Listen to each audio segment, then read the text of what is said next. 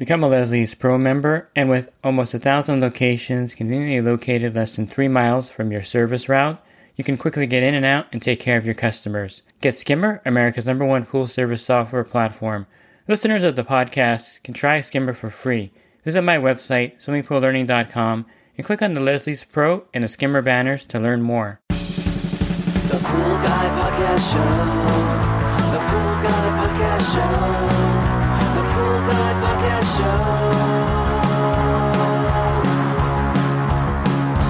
Yeah! Hi, welcome to the Pool Guy Podcast Show. And in this podcast, I'm going to conclude the pool startup panel discussion with Dave Penton, who is a local builder here in Southern California, also the co-host or one of the hosts of Ask the Masters podcast. Also Dave Rockwell, who's a pool service tech that's done a lot of startups in Southern California, and he is the co-host of the Pool Pro podcast. And also Chip Blough is going to join us, who is a member of the National Plasters Council. And I think if you listen to the other 3 podcasts, you'll see that Chip has a lot of great input. He has quite a lot of experience with the outcome of a plaster and pebble tech pool. And in this podcast, we're going to go over how a plaster or pebble tech pool should look when it's finished. And we're going to also address some issues with the pool if the startup is done incorrectly. So you're going to find this podcast very helpful as a wrap up to the startup series. Leslie's Pool Supplies is a proud partner of the Pool Guy Podcast Show. Leslie's Pool Supplies has been do-it-yourselfers and pool trade professionals' trusted partner since 1963, providing quality products and services to make pool care easy and solutions and expertise to do it right. And let's talk a little bit about that curing process. I've seen pools where dog footprints are in the first Baja step. People that get anxious, they're in there swimming the first week, they have handprints on the walls. Pool techs that are a little over anxious about keeping the pool clean are vacuuming with the manual vacuum, and you'll see the wheel marks in the plaster. So what can be done can anything be done to reverse that? And I think we should also emphasize the curing process, that it's really important to let that pool cure. Yeah, I think if you've got the ghost footprints and that, for the most part, you have a very unique pool, and you have now a piece of art. Just like you put your handprint in the driveway and you carve your initials in there, you've got it. They tend to kind of look creepy and kind of a little cool. It's almost like these little ghost footprints throughout. I actually had a customer many years ago before I started building, and mom and dad left, and unbeknownst to them, but about 3 or 4 months later, all of a sudden these footprints started coming up all over the bottom of the pool, and mom and dad said, "Hey, we told you guys not to swim." And no, we didn't swim. And they had 3 boys at 3 different ages, and they were actually able to measure the footprint, and they could tell which of the 3 boys had been in there and which one was lying. So, it just sort of is what it is. To my knowledge, there's not a way to really get it out. Not without draining the pool and a light acid wash, maybe a polish. Yeah. Yeah, and which adds expense. I mean, that's definitely not a warranty-related issue, and there's definitely going to be an expense with that. Sometimes an in-water process will work if it's not too bad. I've made them go away with an in-water process, but the quickest way to do it, and most people want it quick. They don't want it real. And we usually do like a time and materials type of thing, a lower price drain. Light ass wash, get rid of them, fill it back up. That's kind of what we do as a courtesy to our builders customers. What was the other thing? The handprints, and then you said something else. Yeah, the vacuum wheel marks. I see this a lot on a new build. Now that's different right there. That's something that won't appear right away. That'll appear a lot later, maybe sometimes a whole year later. We've seen that. That's because you have the vacuum sucks down and pulls the body of the vacuum down onto the surface, thus pulling the wheels down onto the surface, and very lightly or even maybe aggressively pushing on the interior surface. Okay. Now you have slightly changed the complexion of the interior surface. So it's not going to cure the same ratio where those wheel marks are as where the wheel marks are not going to be. So it's not going to cure the same. So in a year, when the rest of the pool's done, not done curing, but pretty much cure, and it looks beautiful, you see those rings as dark. They're always dark. And that's because you have trapped moisture in those areas because it didn't cure as much. You closed up the pores with those vac lines. That can be handled by draining it, light acid wash to open up the pores, and torching with a propane burner. We've removed many vac wheels lines with torching. But again, that costs money. That's not a warranty thing. What about a bathtub ring, Chip? Somebody forgets, or maybe the pool builder forgets to tell them, and they only fill the pool halfway up and then stop because they don't want to. I turned off the water because I thought it was going to overflow. Yeah. Yep. That happens to us. Yeah, every year, a few times a year. That is very, very difficult to remove because the same thing has happened right at the meniscus of the water going around the pool. That person has changed the cure. Now, it doesn't matter above the water line or below the water line. He's changed the cure of the plaster right at the water line. Extremely hard to get off. Depending on the surface and what surface it is, if it's a dark surface, light surface, an aggregate surface. On an aggregate surface, they're pretty easy to get off with torching, kind of a heavy acid wash and torching. We have been able to get them off on say a black plaster type of surface. I hope you like your new waterline ring. I've seen that before too, and it's one of those things where the customer thinks that maybe the builder or the pool guy can get it off of there, but it's just part of the pool now at that point. And it on a darker plaster, you're right, you see that white line around it about an inch or half an inch wide. So let's wrap. If you want to wrap this up, let's talk about what a good pool plaster and what a good PebbleTech surface or pebble type surface looks like. We went over all the modeling, some of the things that can go wrong in the process and in the startup. So in your opinion, what would be, if you look at a pool, and this is subjective, I know, I saw one pool one time where I just thought it was the best white plaster ever, even in the shade, the sun, everything looked beautiful in this pool. That's not very common, but what would be like for a homeowner's expectations and for the pool service guy, what would be like a PebbleTech or a plaster type pool? What could they expect to be what you would consider a good looking pool? Well, from what I hear from builders, no plaster mess out in the street. No, that was a joke that the builder probably got. But yeah. Go ahead, you guys answer that. Yeah, I think managing expectations of the client is really, I love this question because it allows us to just educate the industry on how to manage the client's expectation. Your expectation of a smooth surface, you can expect that. Now, that being said, when you turn the lights on at night, Chip alluded to this earlier, this is a hand-mixed, hand-troweled application. It is not going to be like the paint job on your car. It's never going to be that, and there are going to be dips, and there's going to be, irregularities in the surface itself. You may not necessarily see that during the day or at certain angles as the sun hits it. You may notice them, but an overall smoothness to the plaster should be expected. You shouldn't have, sharp corners or big, sand nodules or that on the corners of your steps and things like that. The lines of the step should be relatively straight, but you're not putting a straight edge on it. You're going to get some waviness to that. So, and then like Mr. Rockwell said earlier, as you take a step back and you view the pool as a whole, and you're not viewing it under a microscope, you should have a fairly some fairly uniformity to the water. But I also want to caveat that a little bit, that if you have a pool that goes from 3.5 feet deep to 9 feet deep, the water is going to appear different colors just because of the way the sun refracts through the water and the color changes. So you're not going to be able to expect a perfectly uniform color, but I think most people, your brain kind of interprets that, and you kind of understand that as you step back and look at it. So it's these are not. I happen to deal with clients that can afford perfection.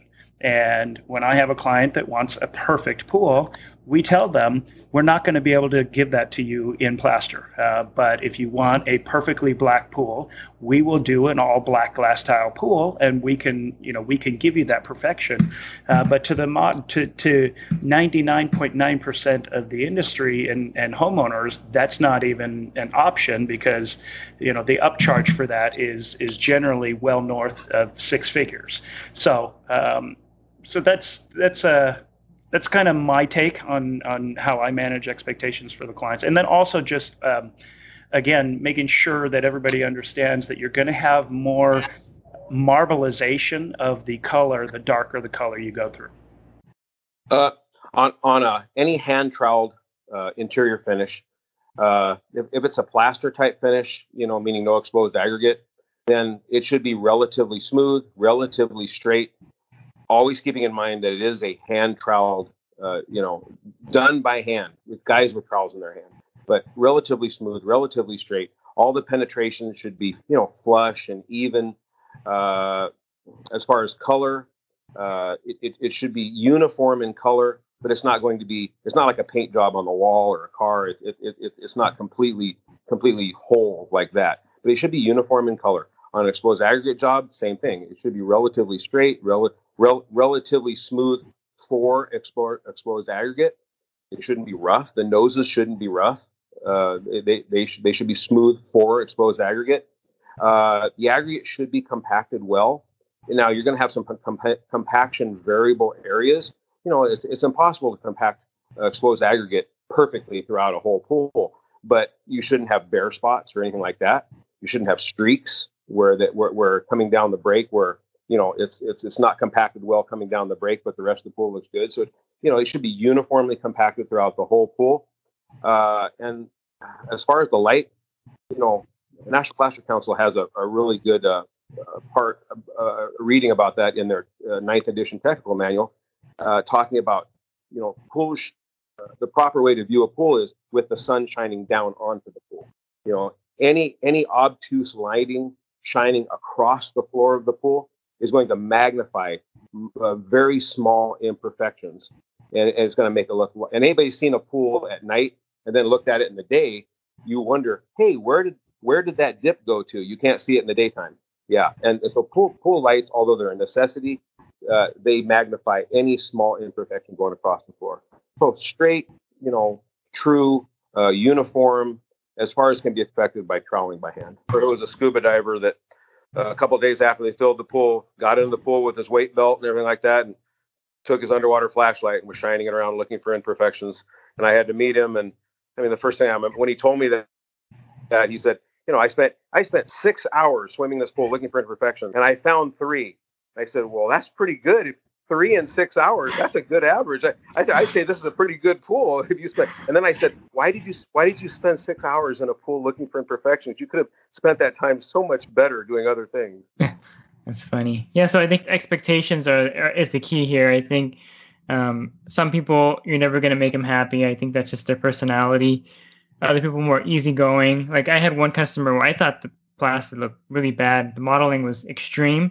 And she was like, well, I kind of like it. It has a lot of style and definition, and I like the way that looks. So I think it's one of those things where it's just the person. Sometimes, you kind of know the people that you're never going to please them. They're the kind of people that are always complaining about everything. And so, I think, but what you guys are saying, I think is true. There's going to be imperfections, but there shouldn't be anything in the actual build that can be seen as an imperfection. It's just a natural way that the cement looks underwater. Basically, I tell people that it's just like a plaster pool is having cement underwater in a basic way, and you're going to have that expectation. If you want a pool with a lot less discoloration, then go with Pebble Tech or Pebble Sheen. It's a lot better. But the plaster is popular. It's, here in California, the color plaster is extremely popular, and I really don't like the light colored plaster. And, if you wanted to go with a pool, I think that's going to have the most problems, go with a light gray color plaster, or, I know I'm harping on that color. I want people to know that you're going to see discoloration in that. So basically, I think expectations should be up to the person, but there are some general things that are going to look. You're going to see the modeling in different colors, but nothing in the actual build of the pool is what I'm getting at. Yeah, and I believe, Chip, you may be able to tell this. I believe I've seen there's a document from the National Plasterers Council which kind of talks about color and discoloration and that. I don't know whether it's available to view online or not, but I know I've seen something. And so, if you're a homeowner listening to this, you can go and look at that and kind of understand what your expectation can be and what your expectation should be. Because I don't think any of us are saying that every plaster job is perfect. There are plaster problems on occasion, and you need to be able to define if it's a problem or if it's a lack of understanding what you're actually getting. Yes, we actually have something. It used to be called the Colored Plaster Agreement. I'm drawing a blank on what it's called now, but basically it describes plaster type surfaces, colored plaster type surfaces, what to expect, and a plasterer. What we do with that is we actually have our builders take that to the customer, and the customer signs it. That way, 6 months down the road, when the pool is not looking that well for whatever reason, we can present that and say, well, you knew what you were buying. So yeah, it used to be called the Colored Plaster Agreement. Maybe it still is. I'm not exactly sure. The biggest thing, as we're wrapping this down, I touched and was speaking to the homeowners about making sure their builder is using a good quality company. But from the service guys, I know as a service guy, I was really nervous to do startups because there's such a tension between builders and service professionals and plasterers and that. So the way I would analyze whether I was going to do a startup for a client or not is same thing I recommended that the homeowners do. Research and know who the plasterer is. Call the plasterer. Ask the plasterer, hey, I'm going to be doing the startup on this pool, and ask them what their preferred startup method is. Ask them for their recommendations. If they don't have any, if they don't have something written, you may reconsider. So just doing your own homework. I know a lot of service guys are nervous to do startups, but it's a nice little extra income stream that you can create for yourself. And with a good high quality company, it's a way to supplement your income and potentially gain some new clients. So don't be as scared, but also don't go in with your eyes closed. Go in with the realization that there are different qualities of plaster out there. Yeah, and I think one last thing for the homeowner is that, hearing this podcast, you have to have a startup on your pool. It's not make sure the builder has somebody or you have someone lined up, because you can't just fill it and walk away. And I think I see a lot of that in California here, and other guys who've crossed the country tell me the same thing. Texas is pretty epidemic where they just fill it and walk away. So that's something that homeowner needs to be aware of, that there is a process. This is not something that you can just fill with water. It's not a bathtub or, above ground hot tubs. There's definitely a process. So I thank you guys again for your time. Dave Penton, Dave Rockwell, and Chip. Your last name again? Blough. Blough. Yeah, I'm really bad with names, so I'll get that one probably a 10th time I hear it. That's okay. I've been listening to your podcast ever since it started. I listened to it on the way into work at like 2:00 in the morning. Yeah, download. I know. Yeah, I appreciate that. I have the theme music running through my head. So I appreciate that. Thank you. So just to let you know, I've never actually met Chip Blough before this podcast, and after talking to him, I can see his knowledge and experience is very vast in the industry regarding the pool plaster and other finishes, and I definitely think he's a great resource for this and a great representative of the National Plasterers Council. And Dave Penton, I haven't talked to him before, just briefly on another interview off air. And definitely he has a lot of knowledge as a builder. And of course, his podcast, Ask the Masters, is a very popular podcast that talks about things from the builder perspective. And then the new podcast starting out, the Pool Pro podcast, where Dave Rockwell is a co-host, is another great resource. And I'll definitely say that all three are much wiser than me in the startup process. And they really know pool plaster, pool startups very well. And I'm thankful that they're able to join me and to make this, a very educational and a very thorough tackling of the startup process. And if you're looking for the other episodes, you can find the description in this podcast, if you can access that in your app. If not, you can go to my website, swimmingpoollearning.com. On the banner on the homepage, you're going to see the podcast icon. Click on that. That'll take you to the episodes, and you're going to see part 1 through 3 and of this 4-part series. And you can listen to those podcasts to catch up on the series. And definitely share this with others who are going to do startups, or if you're a homeowner thinking about having a pool constructed, I definitely would advise listening to these podcasts over again to get a clearer picture of how the startup process works and how your plaster should look after a proper startup or Pebble Tech or your whatever finish you have, how it's going to look after the proper startup. And if you're in the industry and you're looking to enhance or if you're getting started in the business, definitely check out my coaching program at poolguycoaching.com.